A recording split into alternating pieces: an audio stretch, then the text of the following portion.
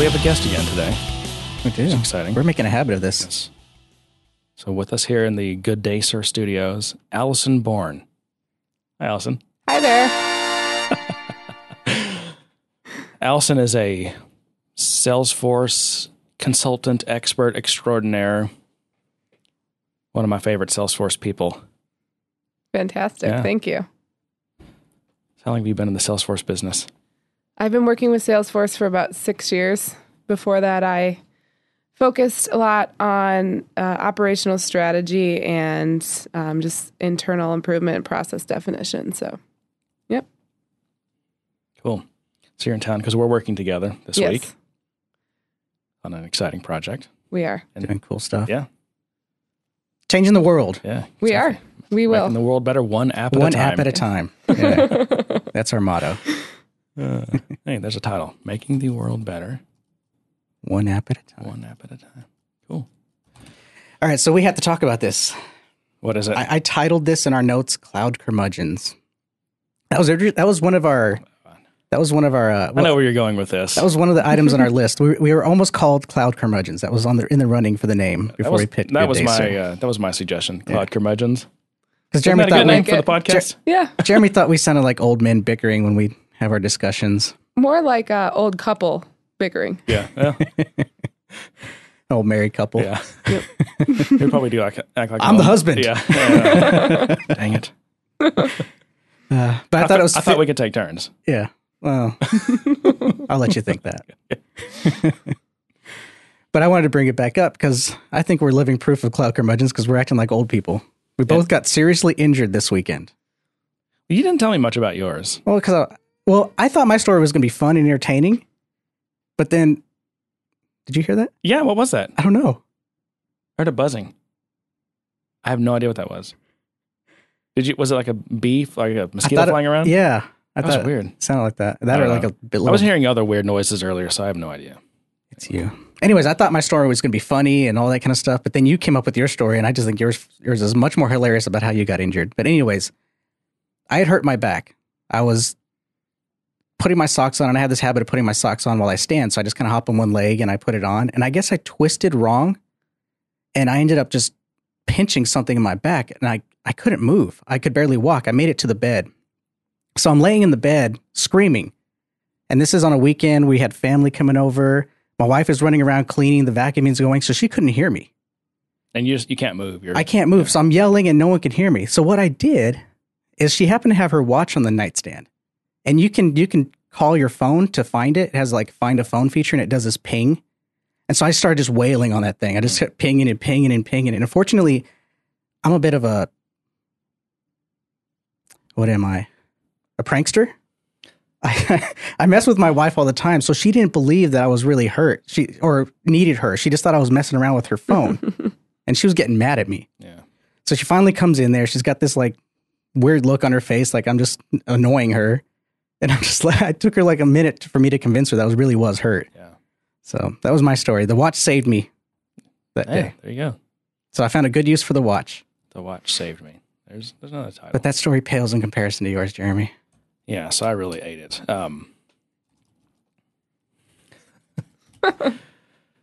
So I should I start with what my injury is or what happened? I guess I'll start with what happened. So No, let's start with your injury. Okay, That way so- we can get the full. I have Injuries. I have like a total AC separation of my shoulder. AC is some tendon that holds together your clavicle, which is your collarbone, and your shoulder blade. And so that's complete. Those tendons are all completely ripped up, and so those bones are like uneven now, and it's extremely painful. And so I may have surgery. It's an option. I don't have to. I'll be okay without the surgery, but they kind of want you to do the surgery. And then also I have some kind of leg muscle tear, which is actually more painful, even though there's no broken bones. It's because it turns out you need your legs to walk, and it's painful. But yeah, so what I did was I was in the garage over the weekend, and we had a bunch of cardboard boxes that had been piled up. So I'd broken them all down and was, jammed them in our recycling bin, which is one of those, tall recycling bins that has wheels on it. And anytime it's like I'm trying to jam more in there that will fit, I'll just jump up on top of it and just, start jumping on the contents like a human trash compactor. You're just up there monkey style, just jumping up and down. Yes. Except this time, as soon as I jump on top, the thing immediately shoots out from under me on its wheels. It's kind of like the banana peel in a cartoon. It just shoots out from underneath me, and I'm, 5 or 6 feet in the air and just come down completely horizontal, land on my side on concrete. And talk about not being able to move. All I could do was, I even had my phone in my pocket, and I couldn't get it. Wow. I just was screaming help, and neighbor shows up, and then later my wife shows up. But I didn't go to the hospital. Everyone was pressuring me to go to the emergency room, and I was like, no, I'll be fine. I'll wait till, because it was the weekend. Probably should have, though. Well, they can't do anything. They can do x-rays to see if you have a broken bone, but if you do, they tell you just, well, next week you need to go see an orthopedist, to get a cast or whatever. They don't do that in the emergency room. They could have given me drugs. That would have been nice. But except that you've been refusing to take them. No, I'm taking them now. Which is why, no promises, right? That's my excuse. I'm on painkillers, so if I act weird, then that's my excuse. That's your excuse. So now I'm walking around like a really... You're literally walking around. You had a cane the first day, but then you opted out of it because maybe we were giving you too much of a hard time for it. No, that wasn't what I could hear you coming down the hall from a mile away. I just hear this. I should have brought the cane today. Yeah. Anyway. Yeah, we're getting old. We're getting old. That's what someone told me when I told them the story. They said, you're not 25 anymore. I was like, yeah, I know. I really know that now. See, when I've heard you got hurt, I thought maybe you were cleaning out the garage because you're always complaining about how dirty the garage is and how, disorganized it is. So I thought maybe you were up in the attic and fell off the ladder. I had been up in the attic. Luckily, I didn't fall because that's like 15 feet. That would have been bad. Oh, we're all glad you're at least A-okay for now, aside from your pains. All right. Let's move on to some tech news. Tech news. What do you got?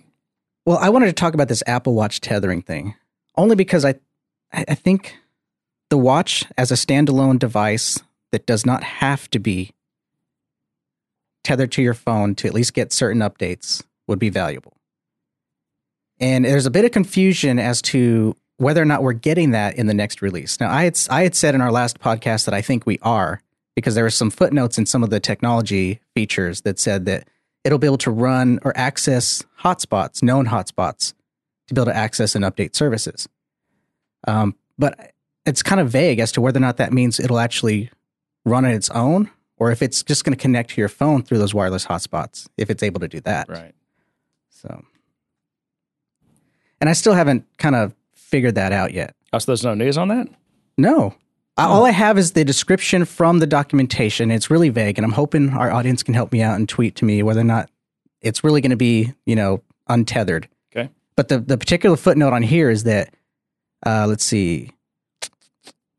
I lost it. Using NSURL session, Apple Watch can now communicate directly with known Wi-Fi hotspots using the new tetherless Wi-Fi feature. And this will be for watchOS 2. Yeah. So doesn't that sound like it's gonna be able to access services without being tethered to the phone? Sounds like it. If not, I don't think they would even mention it. Yeah. So anyways, if you know about that and you have a better understanding of it, let me know, because I'm really curious about that. Another news update. Remember when I joked around about I wanted Flappy Bird on my watch? Someone went out and actually did that. They kind of hacked together a port of Flappy Bird. It looks just like it's full color and everything. And you can play Flappy Bird. You can actually tap it to flap the bird, and you can also use the crown on the device to kind of... Do you play Flappy Bird? Is it on your phone? It used to be. You don't have it anymore? No. I've never played it. What about you, Austin? No, I've never actually heard of it. Never heard of Flappy Bird? No. So, okay. Is it like Angry Birds? No, No. it's a really... Okay, so here's the thing about Flappy Bird. Super low budget. Yeah. I mean, it's one guy made it. So for one guy, it's not bad, but it was just like kind of this low budget game. And somehow or another, I don't know what happened. It got insanely popular. And I think it almost became they're like trolling this game almost. It's like this bad game that the joke of it was that it got so much traction. And like so many Sharknado. people. Yeah. And so everyone had to install it because I got to see what this terrible app is. Mm-hmm. And this guy became a millionaire. He said, I'll never have to work again. Well, it's just one of those repetitive, addictive games that you don't have to think. You just tap. So it's a good game then. It's a time waster. It's a good time waster. Some games are just good time wasters. Like, you have a good time waster, whether it's like Candy Crush or something along those lines, where it doesn't require a lot of thought. You're not trying to be strategic. You're not trying to accomplish any kind of major goal. You're just tapping and getting through to the next stage. So sometimes you just need those. Right. Turn the brain off and just do something mindless. Yep. Isn't that what TV's for? It's kind of what I use it Isn't for. that what hammocks are for? I don't have a hammock. I'd like to have one. That'd be Hammocks nice. are great. This is Texas. I know. We don't have very many days. We don't have very hammock No day hammock weathers. friendly. If your days. hammock is like dipping you in the pool, then That's nice. then maybe. Yeah. Hey, you know what? Observation. This is the first time that the Good Day Sir podcast has been women surge compliant. Oh, yeah. 33%. Yeah, we're over the minimum, which Yes, is 30. that's right. Right. Exactly. Awesome. we were 50% earlier today. And we didn't have to go arbitrarily grab her. Like, she's actually qualified and invited guest. Thank you. That's awesome. And knowledgeable. Yeah. Yeah. That's funny. Did you guys change your last password? Yes. LastPass passwords? Yeah. I don't use LastPass, but There are a lot of people upset about that. They feel like that was the one thing you're supposed to get right, was manage and secure our passwords. That's the whole point of their app. yeah. And LastPass is one of the major, right? One of the biggest password manager apps. Yeah. You got LastPass and Well, my One preference is Password? 1Password. right. But That's what I use. LastPass has kind of better functionality for sharing passwords across teams, which is what I think makes it more attractive. Yeah. But regardless, I mean, I don't know how far apparently the security breach didn't go as far as to actually get anyone's passwords, but it got some other kind of ancillary information from the outskirts of their system. But I still think, using some kind of password manager is the way to go. Not absolutely. reusing these Yeah. passwords or anything like that. So whether it's LastPass or 1Password, it's something we should all be doing. I mean, did they do a good post-mortem, and were they really transparent on what happened and how they're going to prevent this from happening again and all that? I think so. I mean, they have a blog post out on their site that kind of covers, the issue and what happened and what they're going to try to do. But it's kind of standard PR stuff. You take it for what it is. Some people didn't buy it. Some people are just pissed and want to move on. Some are like, that's the world we live in. Breaches happen. They responded to it quickly, and they let us know as soon as they could to change the password. Right. So some people are on the camp of that's the best you can expect in this day and age, and other people are of the camp of that was your job, and you failed. Yeah, you had one job. Yeah, exactly. I don't know. I think, it doesn't matter who you are. If you can be the CIA or the federal government, systems get hacked, right? Yeah. And it's really all about how you respond to it, and also like how well internal systems were designed. Like when they hacked it, they didn't get everything right. Right. So there were built-in firewalls. Like if you hack into a certain area, you're limited to that certain area. You didn't get everything, and that's Right. just good, architecture and security design. So the fact that they only got certain things, that's, I think, like Commendable. You only had to change your one password, master password. right? Right. Yeah. I guess probably because everything else was encrypted with your master password anyway. But Right. Yeah, it's going to happen. And the question is,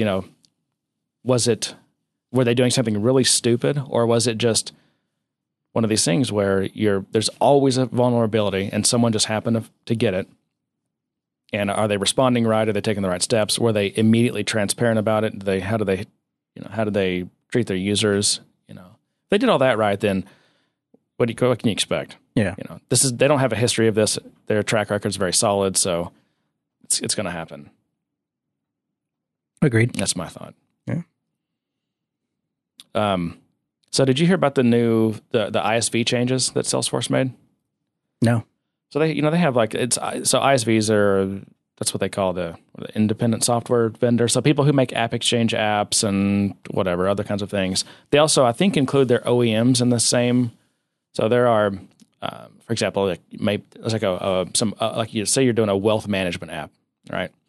And so you can either sell that to existing Salesforce users, right? In which case it installs into their org with like a managed package. Or if they don't use Salesforce and they don't care about CRM, you can basically sell it as OEM licenses, and they don't even have to know what Salesforce is. They won't see Salesforce. And so I think they're both in as a part of that plan. But there were some interesting numbers that I saw. There's a slide. I'll share this link. There's a slide share somewhere. But they supposedly have $1.4 billion. I think it's annual in partner revenue. So I was like, well, that's pretty good. But then I was comparing it to other things like Apple's system. Fair comparison, though. It's not. I just don't have a lot to compare it to. Yeah. But I don't think they do either, because they do themselves. Salesforce does compare themselves to the Apple Store in terms of margins and all that kind of stuff that you can make. They do, right? And Apple has paid what, $30 billion out to is that right? ISV Or their developers? Yeah, I guess so. Yeah. But no, so Salesforce has $1.5 billion in partner revenue, but Salesforce only gets a cut of that, and it's been 15%. So what is that? $200 million. So it's really overall, it's actually a really small thing. This is one of those things that they're trying to really make the App Exchange like this, not only a big differentiator, but also like a good source of revenue and profit for Salesforce. It's just, I don't know. I still think the uptake on App Exchange is still immediate. It's not what it needs to be yet. In terms of, it needs to have better applications. It needs to have more. And it just needs to have a lot more revenue. I mean, it needs to be 10 times as big as what it is. or better curation, I think, also. Well, okay, so I have something on that too, which is really interesting. But so they've had there's been 3 million installs. I think that's old news, right? That happened a while ago. There's almost 1,000. 3 million downloads. Okay. What was that thing we talked about an article where he mistook that number as 3 million apps. Oh, he took it as 3 apps. million apps. Yeah. That's just, again, quality journalism. There's almost 1,000 ISVs, which is pretty interesting. The security review, I guess this is known too, but it's a $2,500 review, right? So if you want to get an app listed on the App Exchange, you have to pay a security review, which is really kind of, I don't want to say it's perfunctory, but for what you pay for it and for this big of a deal as they make of it, it's kind of disappointing. But that's $2,500, and then they get their 15%, right? That's Salesforce's take. Well, the big thing that's changed is that's gone from 15% to 25%. That's a big difference. The reason I found out about that is because I saw a lot of ISVs on Twitter complaining about this. And a lot of them were saying, between this increase, because security reviews used to be like a couple $100, I think. Now it's $2,500, and Salesforce's take has gone from 15% to 25%. And so a lot of guys are just saying, hey, this is getting to the point that, I don't know, it may not even be worth it for us to do this. But is it an attempt to reduce the clutter or the volume, maybe, to kind of make it so that if you want to be on there, you really want to be on there? It could be like just raise your barrier to. Yeah. I don't know if that's an effective way to do that, though. I don't know. Maybe. There's a lot of great apps. That's the way the free market system works, isn't it? It's supply and demand, and if there's too much demand for the supply, you raise the price. But the problem is they don't have enough supply of good apps. They actually want more supply. There's don't get me wrong, there's a lot of crap on the App Exchange. I'm going to start to reject some of these apps. Yeah. Reject more apps, I think. I also think that apps are a lot of times built around use cases that are developed for whatever that particular app company has defined, but they're not as open as they should be. So there's a lot of assumptions that are made. So unless you get some of those high quality apps right away, you're completely out. You can't put them in your environment because you have too much more that's gone on. Yeah. So I think that from an app perspective, getting rid of the junk, especially the apps that have been out there for a really long time and haven't been improved over the past how many ever years, I think that would be a good place to start. Yeah, there's a lot of apps that are just sitting there. Well, so that brings up the question, is it Salesforce's job just to make sure that there are no malicious apps, or is it Salesforce's job to be the judge of what's a good enough app, or is it's an app they agree with? Are they going to get like Apple with the App Store, and if Apple feels like it's an app that competes with them a little bit, they'll But generally, though, Apple, I don't know, I guess they'll reject if there are like flagrant bugs, right? They'll reject your app. Yeah. But if you just have an app that's not useful or silly, I mean, it still gets on the App Store. Well, they reject some of those, like the I'm Rich app. You guys remember that one? Yeah, Yeah. it had You paid like $1,000 for an app just to have Right. an icon that said I'm rich. yeah, pretty much. Well, I think that there's a difference too between the Apple Store and a business apps marketplace too. I think it is Salesforce's responsibility to make sure that what's out there is useful, because there's a lot of organizations that are looking for apps on their own. They don't have people that are in there with them, and they might just start downloading things, and they might just start using things that eventually are not going to suit them well. So I think it is part of what they should be including, is not just security review, making sure that your code is up to speed, et cetera, but that it's actually suitable and that it's a useful tool and is not going to cause harm. So is it your experience that people, when they're installing these apps, are they doing it in production or are they doing it in Sandbox? Production a lot of the times, honestly. I'll quote Shell Black on this one, that Salesforce is not an app exchange, or not an iPad, he likes to say. Yeah, that's a great statement, and I completely agree with that. I think that there is a fuzzy line between production and sandboxes in many people's eyes, many end users' eyes, and I think that needs to be a little bit more clear cut. Yeah. Because that's the danger. I mean, they're trying to evaluate these apps. They're installing them, but they're doing it into production environments. So that does point to maybe a case for Salesforce to take a little bit more ownership of the curation of that, Right. And maybe tighten the The rules. only thing that rubs me a little weird is that is if Salesforce gets in the business of deciding what's useful or not. Like, I understand, like, don't let anything in that's going to cause me a security problem. Don't let anything in that has clearly no purpose whatsoever. The I'm Rich app, that's why that one got taken down. No actual purpose to it, right? But but everything else to me is like this gray area. Like, maybe Salesforce, maybe they might not think it's useful, but what? Who's to say, right? I mean, that's why it's a marketplace of buyers and sellers with prices and reviews and star ratings and things, right? I mean, at some point, if it's not going to do me any harm, then like let me decide what I want for my org. I don't want Salesforce to decide for me. So what's your take on Salesforce's role in creating or not creating healthy competition on the App Exchange between ISVs? So you're saying that they don't create healthy competition? What should their role be in that process? I'm not saying they do or don't right now. Well, I think Salesforce's role is to host this marketplace, to have some basic governing rules and enforce those rules, generally around safety and security, right?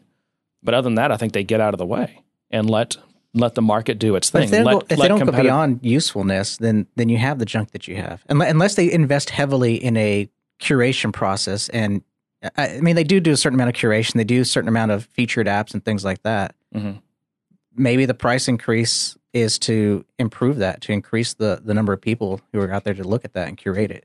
So maybe it's more knowledge and education then to App Exchange users about, and more requirements around documentation about these apps and what they are for and how to evaluate them and what's the process and all of that. Maybe that's where the role should be versus because I think preventing. now it's kind of treated as, oh, you need to do that. Just go and look on the App Exchange and download something. There's something out. There's got to be something out there that does that. There's no advice. There's no kind of guidance given to them. It's just, hey, go out there and see what's there. And just because we've also seen a lot of situations where someone will say, well, I have this other solution, this app, right? So TargetX, great example, not saying anything bad or good about their actual integration, but I have, TargetX, I have iContact, I have these apps, I want to integrate. Well, I call this company, I say, do you have an app for Salesforce? They say, sure.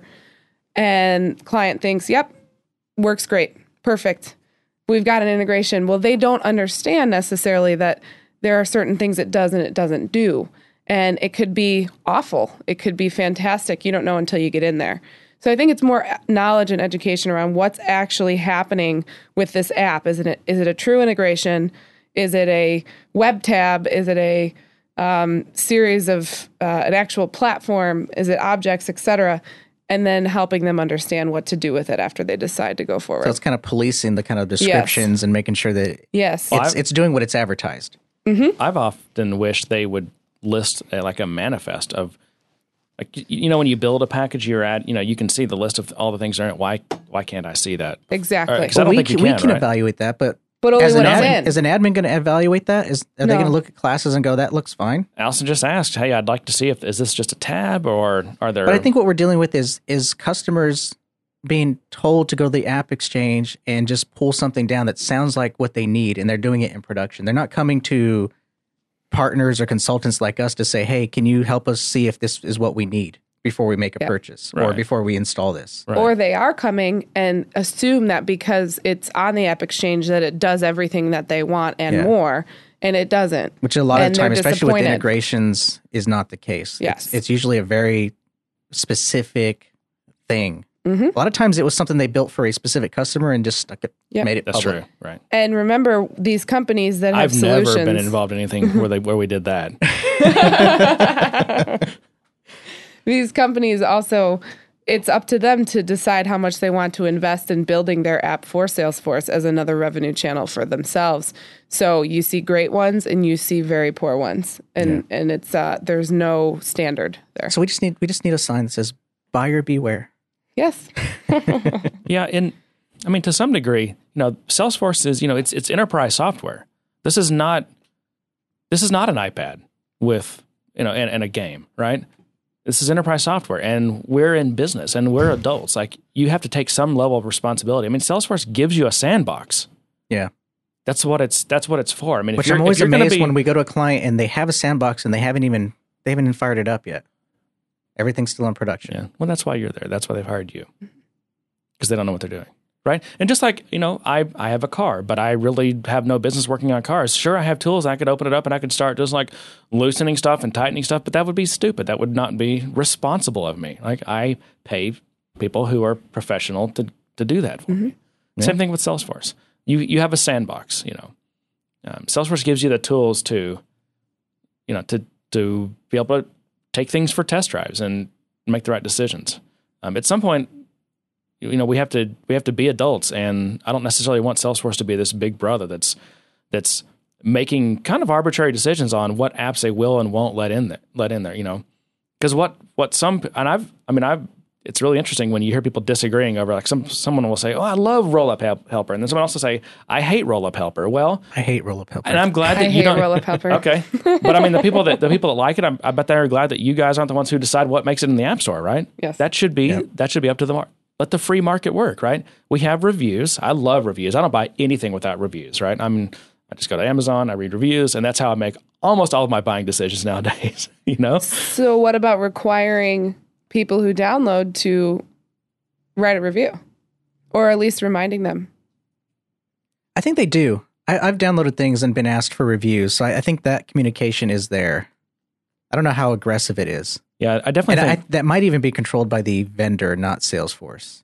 I hope it's I not believe- controlled by the vendor. The vendor shouldn't have control over that. No, I think vendor gets you as a lead because you install their app, yes, and then they they do. send you Right. communications, Okay. is what I'm saying. I don't think Salesforce is actively, and maybe they do on the setup page, but I don't think they're actively coming and saying, hey, can you review this? But Salesforce should make it easy to leave reviews, and they should encourage it so that we can. I mean, that's what's great about this kind of online. Amazon store. does that. I like the way they do it. They send me an email a couple of days or a week after I buy something and say, hey, can you review this? Right.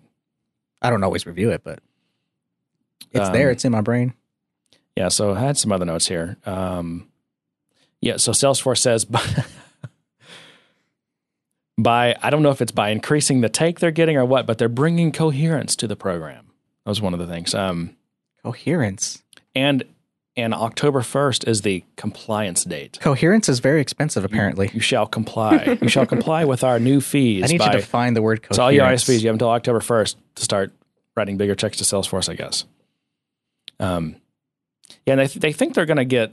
Salesforce is thinking they're going to get, continue to get bigger companies to be ISVs. It's hard. Salesforce is one of those things because they have such a large audience, and because everyone's driving everyone to the App Exchange to find a solution. You almost kind of have to be there in some way or another. Right. And they do have. I mean, they've got. This could just be Salesforce kind of pulling their weight a little bit, saying, "Hey, we've got you." Yeah. How will those costs be passed on to the customer. That's the next. It more than That's likely the will. next- They That's always just are. the way It's it just works. like taxes, How right? will Yeah. they though? Right. Yeah, I mean, yeah, right. A company has a certain business model, and there's a certain required rate of return. And if Salesforce is going to increase their take, that just means the prices will go up. But if we're going to get on our soapbox about ISVs, I hate that everyone seems to have adopted the whole, how many users do you have? That's what you're going to get charged for this. I agree. Well, welcome to software as a service, John. Not everything has to be software as a service. A lot of these tools are native built in Salesforce, do not need to be based on that. It's already built into the Salesforce cost. Right. Their app running natively in Salesforce does not require you to charge me by user. People see that multiplying effect of the number of users, and they like it. I can understand a annual subscription to keep updates coming and things like that, but don't scale it based on users. That doesn't seem fair for the same functionality. Yeah. Well, so isn't it fair to say, though, that if they're not charging, if that ends up not being a fair amount they're charging, that people won't buy it and they'll have to address that? I think more people are more comfortable with a simple single subscription fee than to get nickel and dime month over month based on their user account. Yeah. And It also affects their buying decision. It affects their ability to scale up to new users because now they have to factor in all these other apps that they bought that are also on the same model. I'm just saying if enough people have a problem with that, they won't buy it, or they'll get or they'll complain about it, and Well, I think it'll change. I I we think though that Salesforce, companies like Salesforce, have have shifted everyone's thinking, and everyone expects per user pricing nowadays. That's just the way everything is. Everyone has jumped on board. You know, all the Salesforce ISVs, everything is like per user. It seems like, and there's some Well, there's exceptions, also but- very complicated licensing models that I think have to go as well. Yeah. So Yeah. there's per user, but depending on the type of user, and then the volume of transactions, which I understand from one sense, because if you have another service that you're pinging, then sure, that makes sense. But I think that the licensing needs to be simpler and it needs to be direct, and it should not need to require complex management by the client. I think the companies it should be easier for them to manage their users and their licensing. Yeah, over the years that's kind of ballooned. It's gotten Yeah. pretty. I don't even. I used to know what every license type was. I have no chance of it right now. I don't If you either. showed me a list, I'd be lost. I always recommend our bud Stephen Herod, who does he's a TA, Mhm. and he also he and Matt Lacey do the Code Coverage podcast. Coverage, yeah. But he has, and I don't know what his URL is. You can just Google it. But he has a diagram that he did like a couple of years ago on all the different license types and what they have access to. And it's like this, if I remember correctly, it's like these concentric rings, because as you add, like they get access to more and more things. And that's still the only way that I can understand Salesforce's licenses. So hopefully he keeps that up to date. Yeah, Because that's I'll have to check that that's out. really useful. I haven't seen that. But anyway, the second part of the story of the ISVs is they are getting more picky, and I think this is really a separate story altogether. But so here's a quote for this woman, Melissa DiDonato, who is she's in charge of like OEMs and ISVs. She says, the way we onboard our partners is, number one, we look at their business idea. Is it valuable to our customers, and is it a white space? White space. A white space, meaning that, like, has anyone done this yet, I think, is what that means. Mm-hmm. Does it solve a need our customer has? She says, and that is unique. A lot of other vendors' channel programs say, here's our tech, go sell it to a reseller, and they're happy. We don't do that. We want them to utilize our technology in a useful way for our customers. But this thing of, is it valuable to our customers, and is it a white space? Well, isn't that the customer's choice whether it's valuable to them? This is what I feel like Salesforce is getting involved in, this judging these ISVs. And they're basically like, if Salesforce says, yeah, you know what? We don't want you to do that with our platform, so no, sorry. No service for you. Yeah, I see your point there. I think maybe at least they pick their favorites, the ones they think solve the solution the best way, and they make those featured. Or they give it the Salesforce Right. gold seal. I'd be fine with that, like some editorial discretion to what they're going to promote and not promote. Right. But you can't say that you're an enterprise platform where you can build anything on it and then say, no, we don't think that's a good use case. Yeah, exactly. I mean, if Salesforce thought it was a good enough idea, they would have built it themselves. Of course. Mm-hmm. I don't know. It's very strange. Okay. So in the traditional resale channel, signing up a reseller can be a simple task with many vendors requiring just a few basic details before enrolling a company, albeit to the lowest tier and with limited benefits. But Salesforce insists its recruitment process is as rigorous as possible. Again, Di Donato is her name. Says the process begins with a business review where a partner's idea is analyzed by Salesforce to check that it has not been done before. What? There can't be any competition? Oh, we already have a roll-up helper. Plenty of we don't want your roll-up competition. helper. Yeah, that won't be an issue because maybe I want to build a better roll-up helper. There's But one in the works. no, you can't. You can't build another. There's already a roll-up helper. Mine's better. You need not apply. Roll-up helpers need not apply.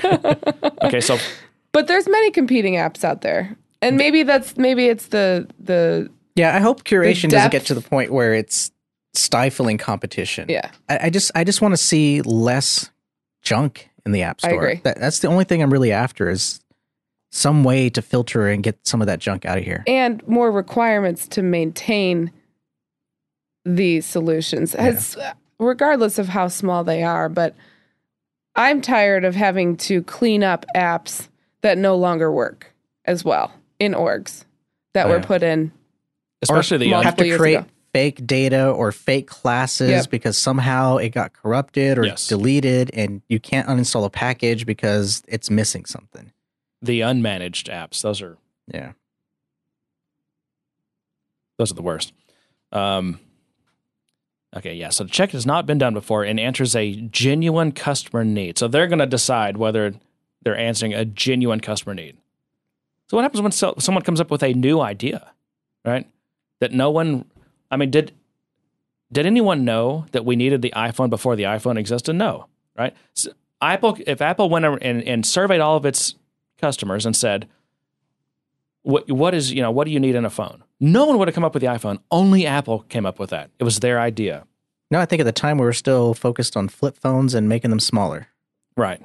They didn't survey their way into the phones. iPhone. Zoolander phones, yes. Then they have a technical review where the partner and Salesforce techies, hate that word, team up to map out the specific features of the app.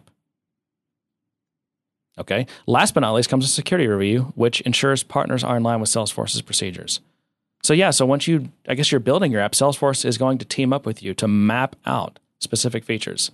I guess they're going to line item veto your features. Oh, we don't like that feature. Take it out. They must not have done this process for every app on the App Exchange. This is new. This is a new program. Yeah. Yeah. This is where they're going with it. During this journey, they are utilizing the Salesforce technology at no cost to them. They can get into the market for free, except for the $2,500 plus the 25%. So we're not standing in their way, and we're giving them everything they need. I don't know. It might be worth it. They're just getting a little heavy-handed with the. Well, two things will happen. It'll be really successful, and we'll start getting better quality apps, or it'll fail miserably, and they'll just have to back out of it. Yeah. I don't really see too much of a middle ground there on that one. Yeah. That's all I got on that one. Oracle had some disappointing results. We'd like to talk about Oracle because they're such a warm and fuzzy relationship with Salesforce. So Oracle's hurting a little bit. Revenue is flat, $30 billion a year. They're still big. They're still like, what is that? 6 or 7 or 8 times bigger than Salesforce. Their cloud revenue is growing 28% year over year. So I guess that's okay. Net income was $2.8 billion for 3 months. So at least they're still printing cash. That's a lot of cash, man. Profit, $2.8 billion in a quarter. Mm-hmm. You got to love the quotes, though. So this is, I think, Ellison. Oracle's planned SaaS and PaaS revenue growth rate is around 60% in constant currency. Salesforce.com has a planned growth rate of around 20%.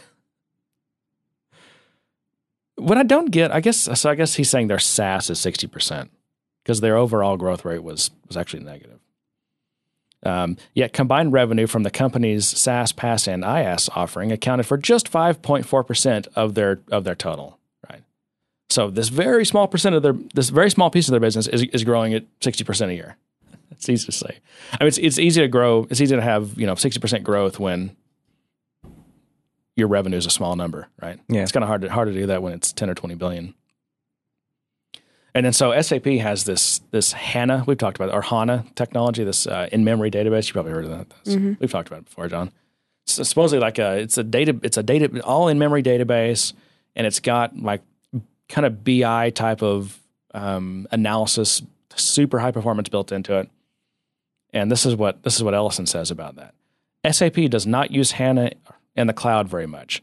I know that because they keep paying us. They paid us again this quarter for Oracle, for Concur. I guess Concur is something that SAP bought. Was that, I don't know, some kind of software as a service. Oracle for Ariba and Oracle for SuccessFactors. He says, if they use HANA for anything, I don't know about it. And then he says, Salesforce paid us a lot of money for that platform. They buy Exadata from us to run their data center. Those are the giant, basically super pods. Mm-hmm. They buy Exadata from us to run their data center. They buy the Oracle database. They paid us a lot of money for the Oracle database, he said, referring to a 9-year deal they signed. I think it was worth like $300 million. It's a lot of Oracle database. Yeah. So they're not going anywhere, but I think what it is, as older apps get retired and people are, you have new generations of apps starting. I mean, people aren't choosing Oracle for the database. They're doing MySQL or Postgres. Or if it's not relational, all these other key value stores and document databases and stuff, right?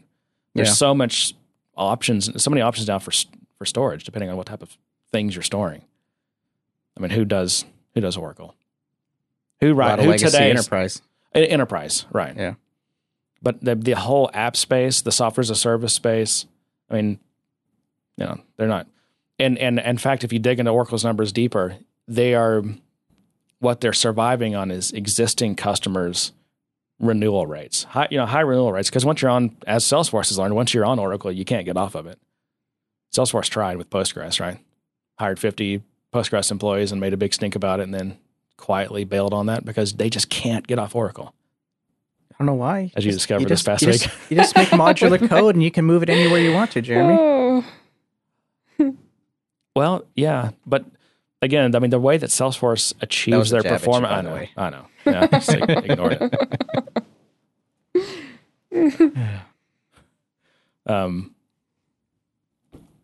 But yeah, they're just it's the security model, performance. It's all just it's so baked with Oracle, and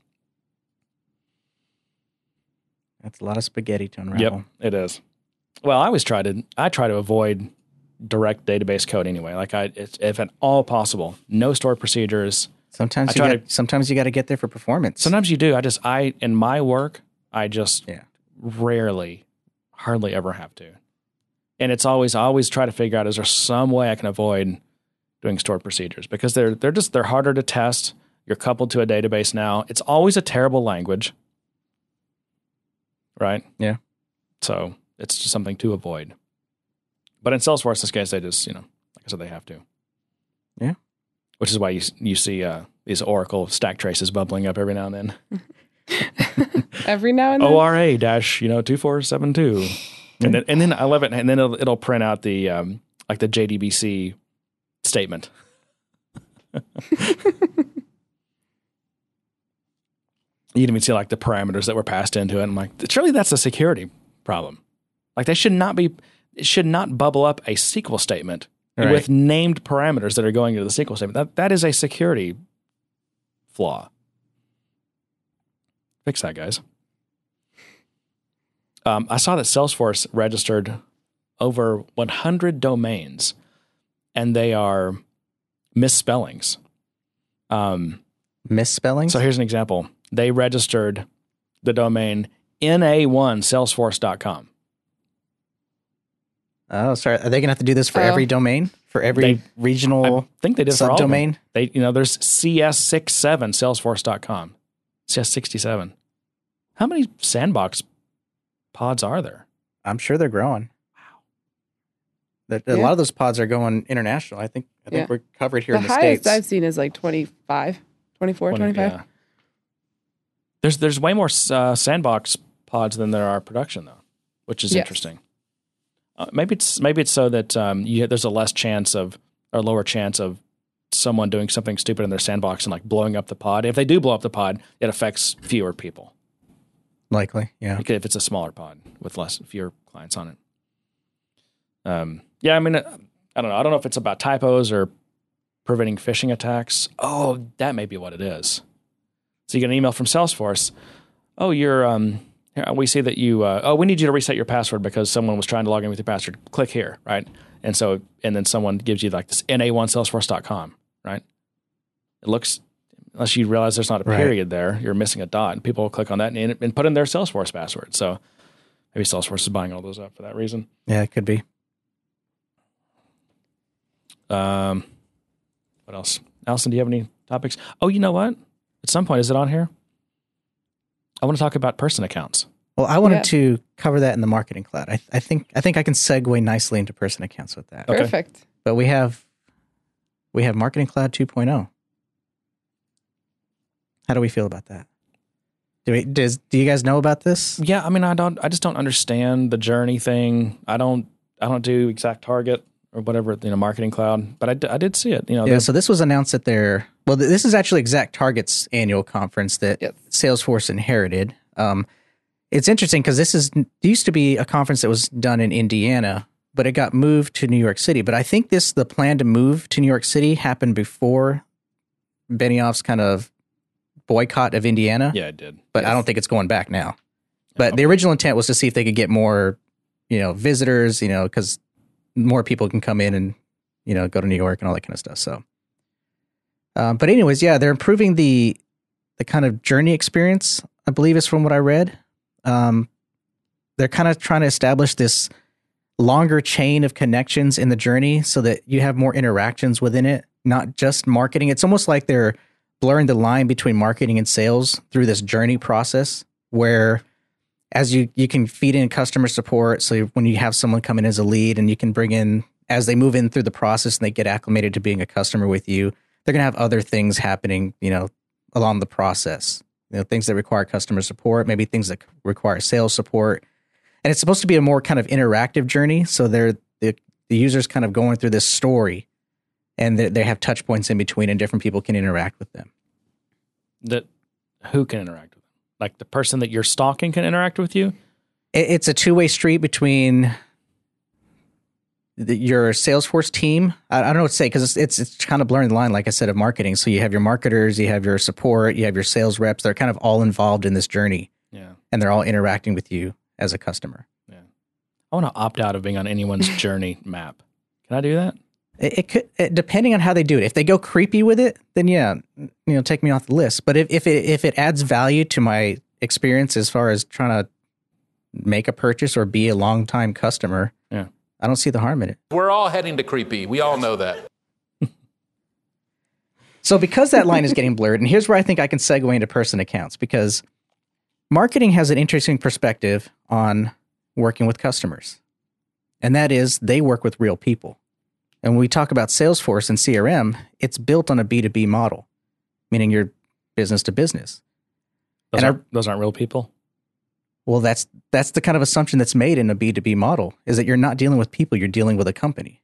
And when you think about CRM as a customer relationship management system, a CRM, you're dealing with people, right? Yeah.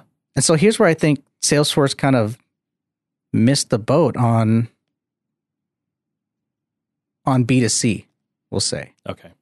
Because person accounts wasn't an original inception of Salesforce. It was strictly a B2B, and then they tacked on the B2C model. Right. And that has affected a lot of the things that they want to champion. They want to champion industries in education. They want to champion in industries like nonprofits. They want to champion in healthcare. And those are very B2C businesses, industries. But they don't have a good solution for that, mainly because of that data model. Now, I don't like person accounts. Yeah. There's too many trade-offs, too many issues. But Allison, you actually kind of swayed me a little bit. You did say there are some cases where person accounts can be useful. Yep. So I'm hoping you'll share. Yeah, I think that with person accounts, just like any data model, there's good cases and there's bad cases for why you should use even leads, right? Some companies say, I don't want to use leads. Others say, yep, leads are great. Some say, opportunities isn't my thing. Others say, sure. Yeah, right? So with person accounts, it's the same situation. more often than not, the decision is usually not person accounts. But there are very specific cases where it makes so much sense, because the way that I look at it is you use as much native functionality as you can, and using person accounts allows you to use more native functionality in Salesforce when it comes to opportunities, leads, Sales Cloud, Service Cloud, et cetera. So there are drawbacks, but there are use cases where it has proved to be extremely valuable.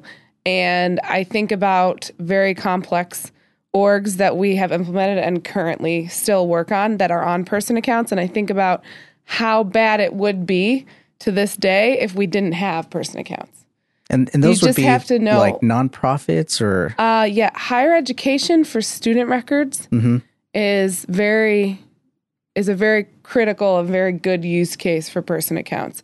Some nonprofits, it does also work. It really depends on the nonprofit. A lot of them have different purposes. So, for example, a legal association that's selling to like legal agencies and lawyers, probably not good for person accounts, but somebody else that is a healthcare nonprofit that's focused on developing doctor relationships, maybe that's something that's more useful if they care about the individuals, right? So it just depends on what the scenario is. And I think it takes a team that understands the ins and outs of person accounts, understands the organization and the use cases to determine, is this going to set me back long term? Is this going to give me problems long term?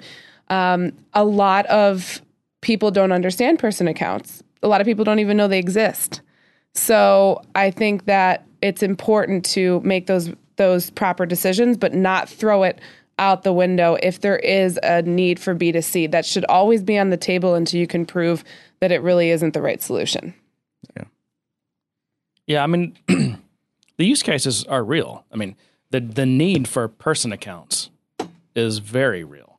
Well, the need for a B2C model is what's real. Yeah, and to me, those are almost synonymous. Like that's what person accounts are for. It's for B2C. And we say B, business to consumer. But I just don't like the word person accounts. It kind of it's almost like a mashing of two things that shouldn't be. That's exactly how it's implemented, and that's why it's called. It's almost they named it. It wears its technological debt on its sleeves. Correct. Yeah. Right. I mean, it literally they named it after the messed up implementation that it is. There was again, and the problem was everything in Salesforce until they had person accounts was all built around what did Salesforce call the account contact opportunity? Like that's it's like the something triangle, whatever. It's like everything's built around these things. Right.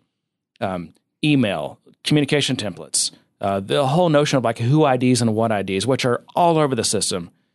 It's all about accounts and contacts. Yes. And I also think that because there's real life scenarios that don't fit into the account contact model, people automatically think person accounts, but there's a lot of massaging that you can do or that is possible without jumping right to it.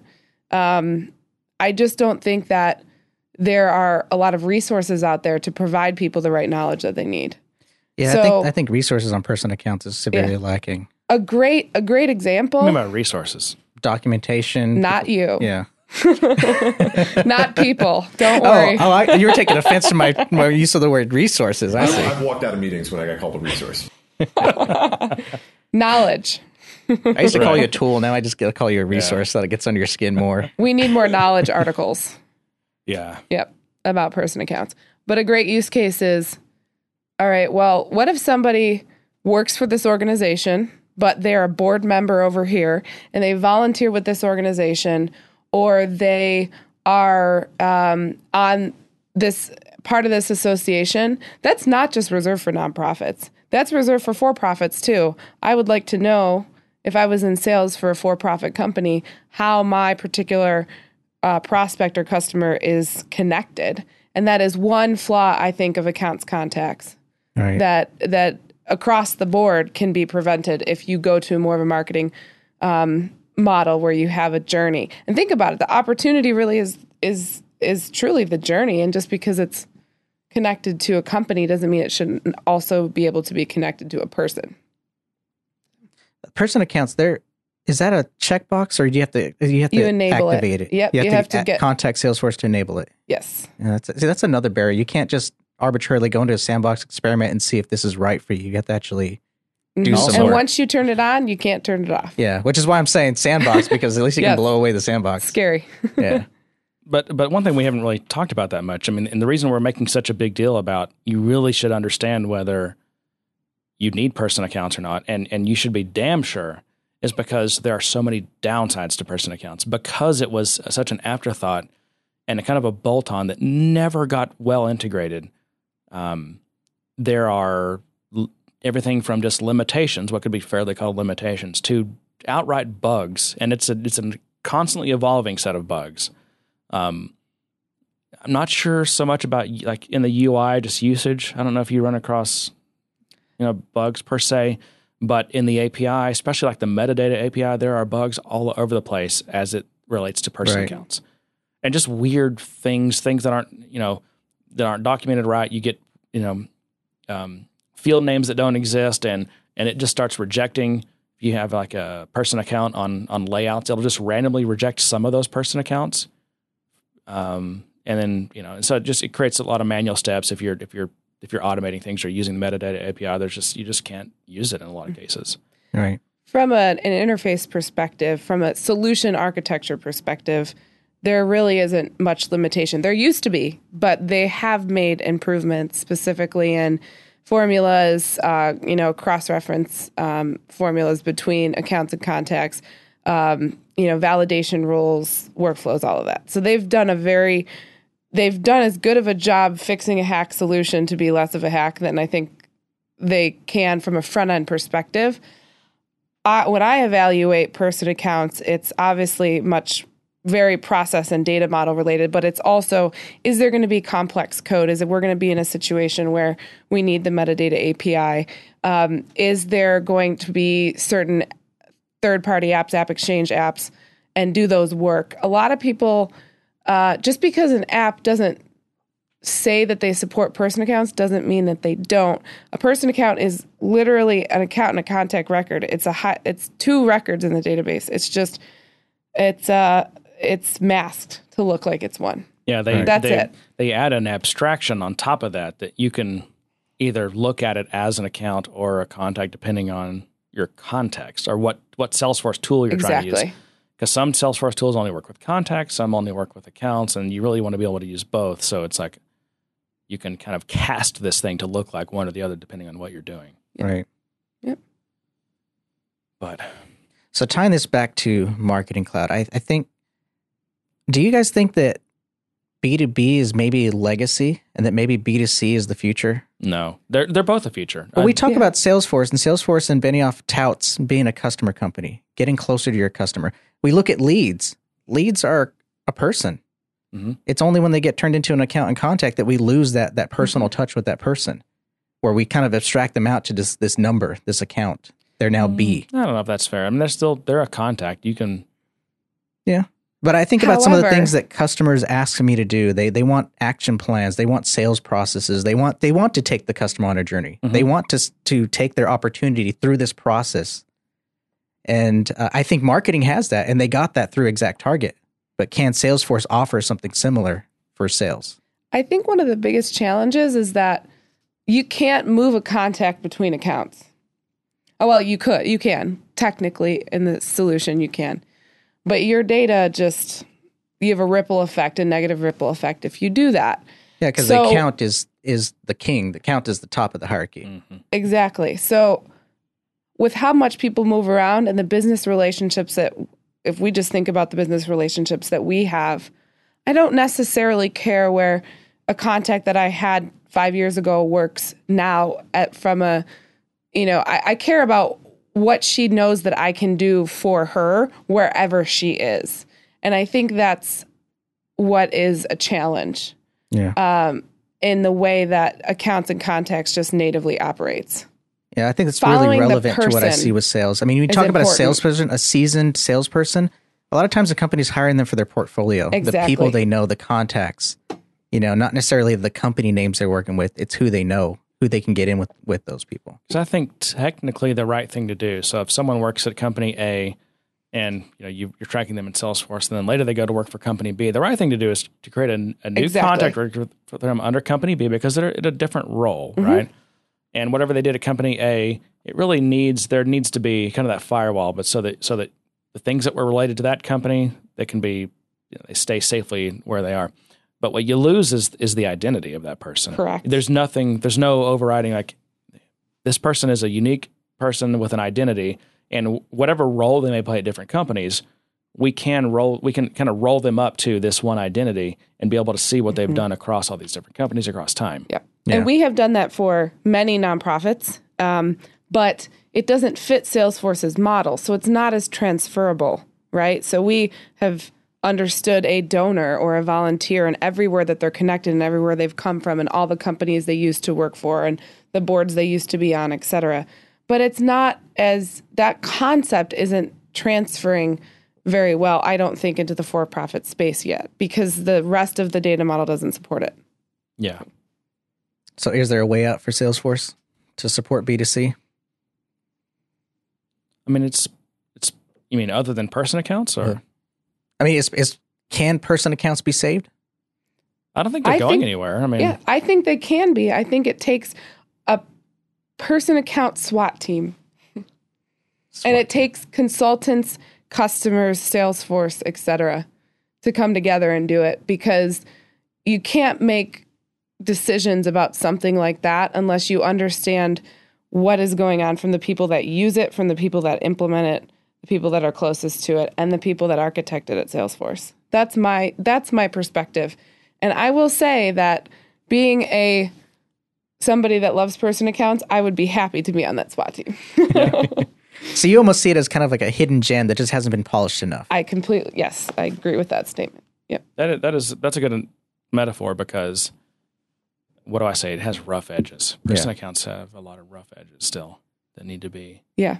And they're technical engineering challenges, and I don't know. The question is whether it makes sense for Salesforce to spend the resources. Exactly. Well, we got to create the demand then, right? We got to make more people aware of person accounts, and maybe those of us that are developers work around those challenges a little harder. Yes. So that we can create that demand and Salesforce can keep it on their radar. Well, I've decided because I've been doing so many person account type projects, I've decided I'm going to stop ignoring the bugs. And I'm just logging every bug I run across with Salesforce support. And so now I think I have like 5 or 6 open bugs that they've been working on for, I think, 2 or 3 weeks now. They're all either in tier 3 or what they call R&D, Yep. which is, I guess, the engineering team. I think at the end of each solution architecture process that we go through, I want to know that even if I say no to person accounts, there is a solid solution that I can implement that for a B2C type model or a customer or an individual driven model, whatever we want to call it. And there just isn't one. If you don't do person accounts, there's always something that is stressful. There's always something that's going to be clunky. There's always something that keeps you up at night going, my clients will not understand this, but I have no other choice. That's what I want. Yeah. Yeah. Person accounts. Accounts. Can't live with them. Can't live without them. You need a little audio bite for that. We'll come up with them. One of those. What would be a good substitute, John? Person accounts. I have no idea. Yeah. You're the master of the soundboard. I have no idea. He doesn't know. No. All right. So what's next? I have some Wave stuff. Yeah, there is some way. So this new app. This is the one that we were talking about. You said you hadn't seen yet. I think it just happened today. I think the news just dropped today. So there's a new sales app for Wave. And I haven't seen this. I was thinking as a mobile app when you asked me about it. Nothing has come through as an update. It's not. So I don't know. I don't think it's a new app you install. I'm not sure. I don't use. You use Wave more than I do, which is none. But it supposedly helps you manage your sales pipeline. So, And I don't know if it's so maybe like a new family of just predefined charts or metrics, or And I don't know if it's like more advanced forecasting, like you can kind of slice and dice your pipeline and see where it's, or if I don't know if it's like predictive, like based on factors and seasonal, taking into account seasonal effects and your history. This is where you're, based on all the data, this is where you're going to be at the end of the quarter, and this is why. Right? I don't know if that would be cool. I've talked about doing an app like that forever because I have a statistics background, and I've always thought I think I could apply the right statistical tools and analyses to predict where someone's quarter is going to end up and why. And I could also tell them what factors affect whether they're successful or not, or whether deals close or not. Yeah. I just never have done it. Well, that's kind of the but knowledge. If Wave could do stuff like that, that'd be cool. But we've constantly are debating whether is Wave just a visualization tool, or is it going to be truly an analytical tool where you can do this predictive stuff and understand what factors are involved and block for certain factors. Right. Or is it just slicing and dicing data? Right now, it's mostly slicing and dicing. It doesn't have those built-in tools to do that type of analytics. So, but I saw one article in the Analyst. He's he basically saying this is kind of more of a demo of what's possible. So I guess it's a good almost example. And here's the kind of stuff you can build with Wave. But he was not very excited because number one, it's just in pilot. Number two, Salesforce is still really late to the game here. Like there's so many just competitors that are that have a multi-year head start in front of Wave. They need to be on par with things like Microsoft's Power BI, specifically mentioned, but also I always talk about Tableau, Good Data. Still catch up with those guys, and it'll be something that works well for existing Salesforce CRM customers. But this is not like something. And I don't know if Wave is meant to be something that could be standalone, but they're certainly not going to get any play out of existing Salesforce CRM customers. And if you already have an existing BI tool, like if you're already a Tableau user, like nothing so far is convincing to get you to change. Especially considering that if you already have Tableau, it's a sunk cost. Yeah, but I think even if it does Tableau offer more of that analytites type features, or is it pretty much presentational as well? To me, Tableau is in the camp of I hate to use this term, I'm going to use it, democratizing business intelligence. I think you've used that word once in every one of our podcasts for the last 3 weeks. The word you hate. You need to get it like a thesaurus so you can stop using it. I got to stop. But no, making these tools available to business people so they can visualize and manage their own data. Right. They are not in the advanced, true predictive analytics and Watson type stuff. Yeah. Stuff that IBM and honestly Oracle and SAP are doing. Yeah, and this guy also thinks that Salesforce is going to have to do more acquisitions in the BI space to get caught up. So from what I can tell, I think Salesforce has a great platform to build on with Wave. The technology's solid. Yeah. They have some smart people working on it, but still they're still behind.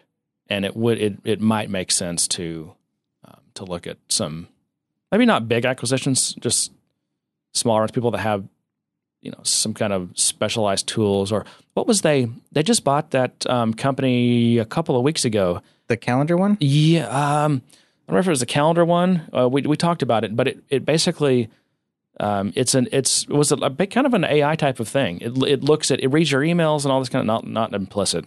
Yeah. But it's that was that calendar app. Was it? It looks at all these different sources of data and it just figures stuff out. Yeah. If they can, I don't know, just that level of intelligence, like figuring stuff out for you, telling you stuff you didn't know. I mean, if I have to slice it and dice it myself and whatever, then I want the power of statistics to tell me things that I can't tell just with my own two eyes. That's what I want. That's what I would want. I think that's what most people want. I mean, when we talk about analytics and everything, we're all trying to figure out what's going on with our data, what's going on with our customers, where are they heading? And I think that's probably the next thing to come. It's not big data. It's because big data isn't really valuable. you can slice it, dice it, you can see trends and things like that, but it's only valuable to a certain number of people.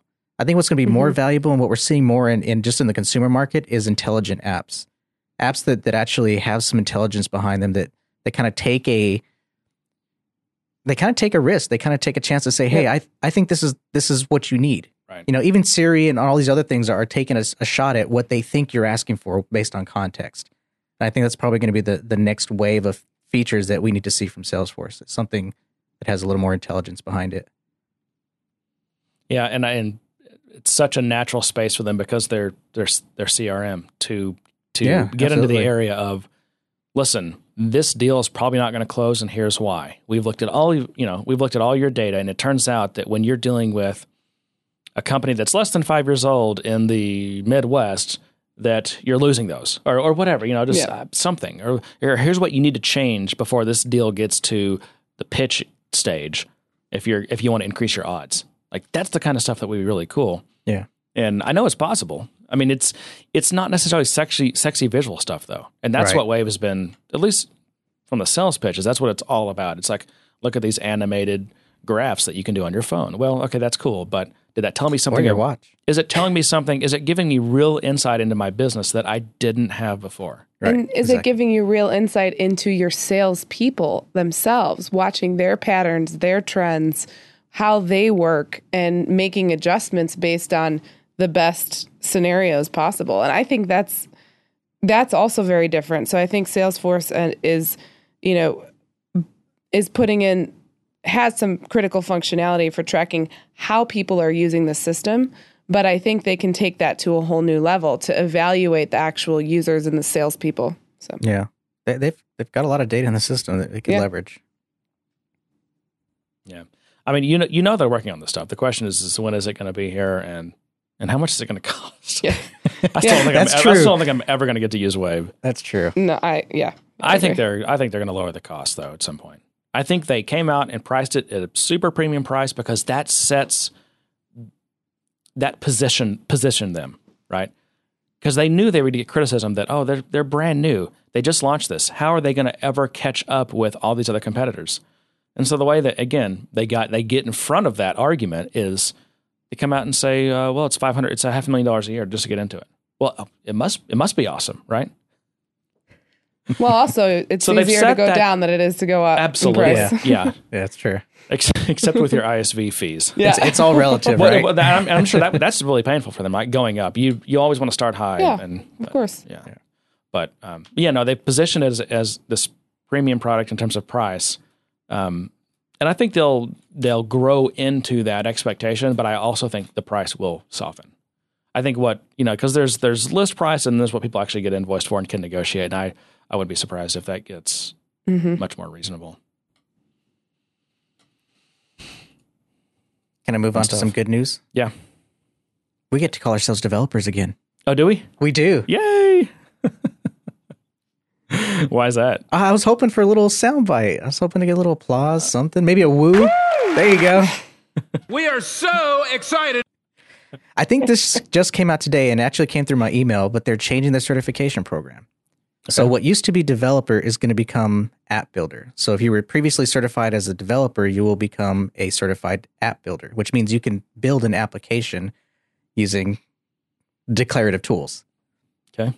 And we will, once again, still have our developer certification, but it'll be Certified Platform Developer 1, and that'll be consistent of Apex code. And what used to be the advanced developer, the one where you had to take the actual essay exam, write some code, right? That will be Developer 2 versus advanced. And that will all be in effect September 14th, just in time for Dreamforce, because I know a lot of people do training at Dreamforce. Yeah. Yes. So you'll be able to get your new certifications at Dreamforce. That has always blown my mind. Me too. Why in the hell do I want to worry about taking an exam? First of all, I just got off a flight. Oh, you mean at Dreamforce? I can't get anywhere. There's no cabs. Funny story. You're tired, and the last thing I want to do is sit for an exam. Last year, Mark and I went to Dreamforce. We stayed with my friend. Went in on Saturday. Decided that we were going to all go to Sonoma on Sunday. He had his exam at like 6 p.m. on Sunday night before conference. So we go to Sonoma, we wine taste all day, come back, and there's traffic, and we're frantic. Oh my gosh, how do we get him there? How do we get him there? Finally, we got him there. He like bolted in, took the exam. I waited for him. He came out.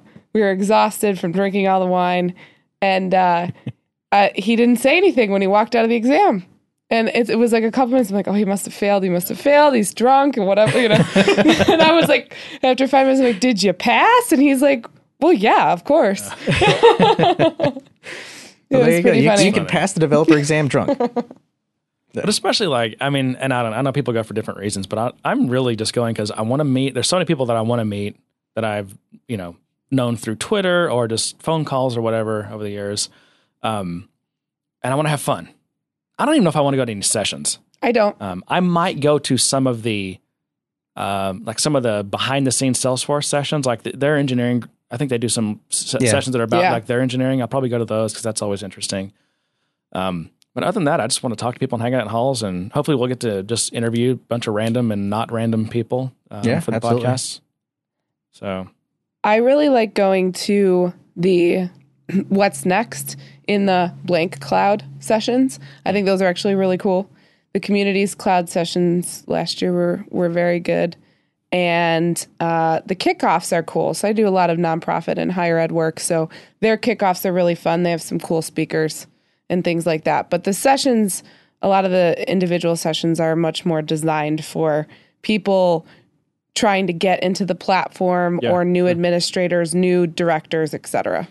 And I know they do have more advanced sessions and stuff. And I don't know. I mean, I'll probably go to some if they're like right up my alley and like, oh, I need to learn like about some kind of advanced deployment, continuous integration or who knows what, right? Something might catch my eye that I'd go to, but any kind of the stuff that I could learn by reading the documentation or any kind of stuff, I'm just, I find a lot of value in the expos, walking around the expo hall and just learning about new solutions, why people are there. Some of them don't even have an App Exchange app, but they're there. And there's, it's pretty fascinating. There was an Emirates booth the other last year next to the Tesla. Or?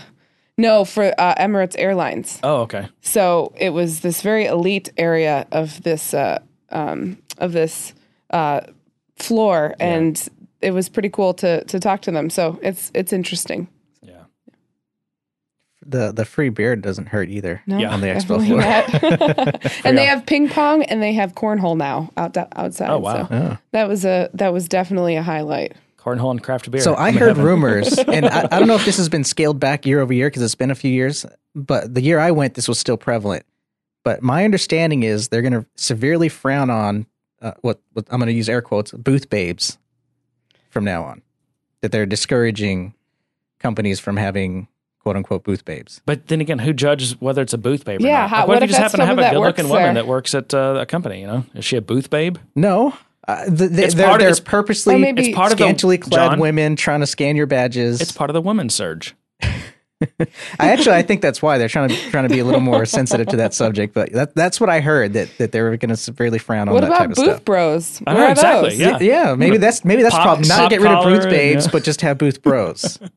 Yeah, I've seen plenty of booth bros at Dreamforce. So don't don't think they don't exist. I guess booth bros are okay. I guess I never noticed the booth bros.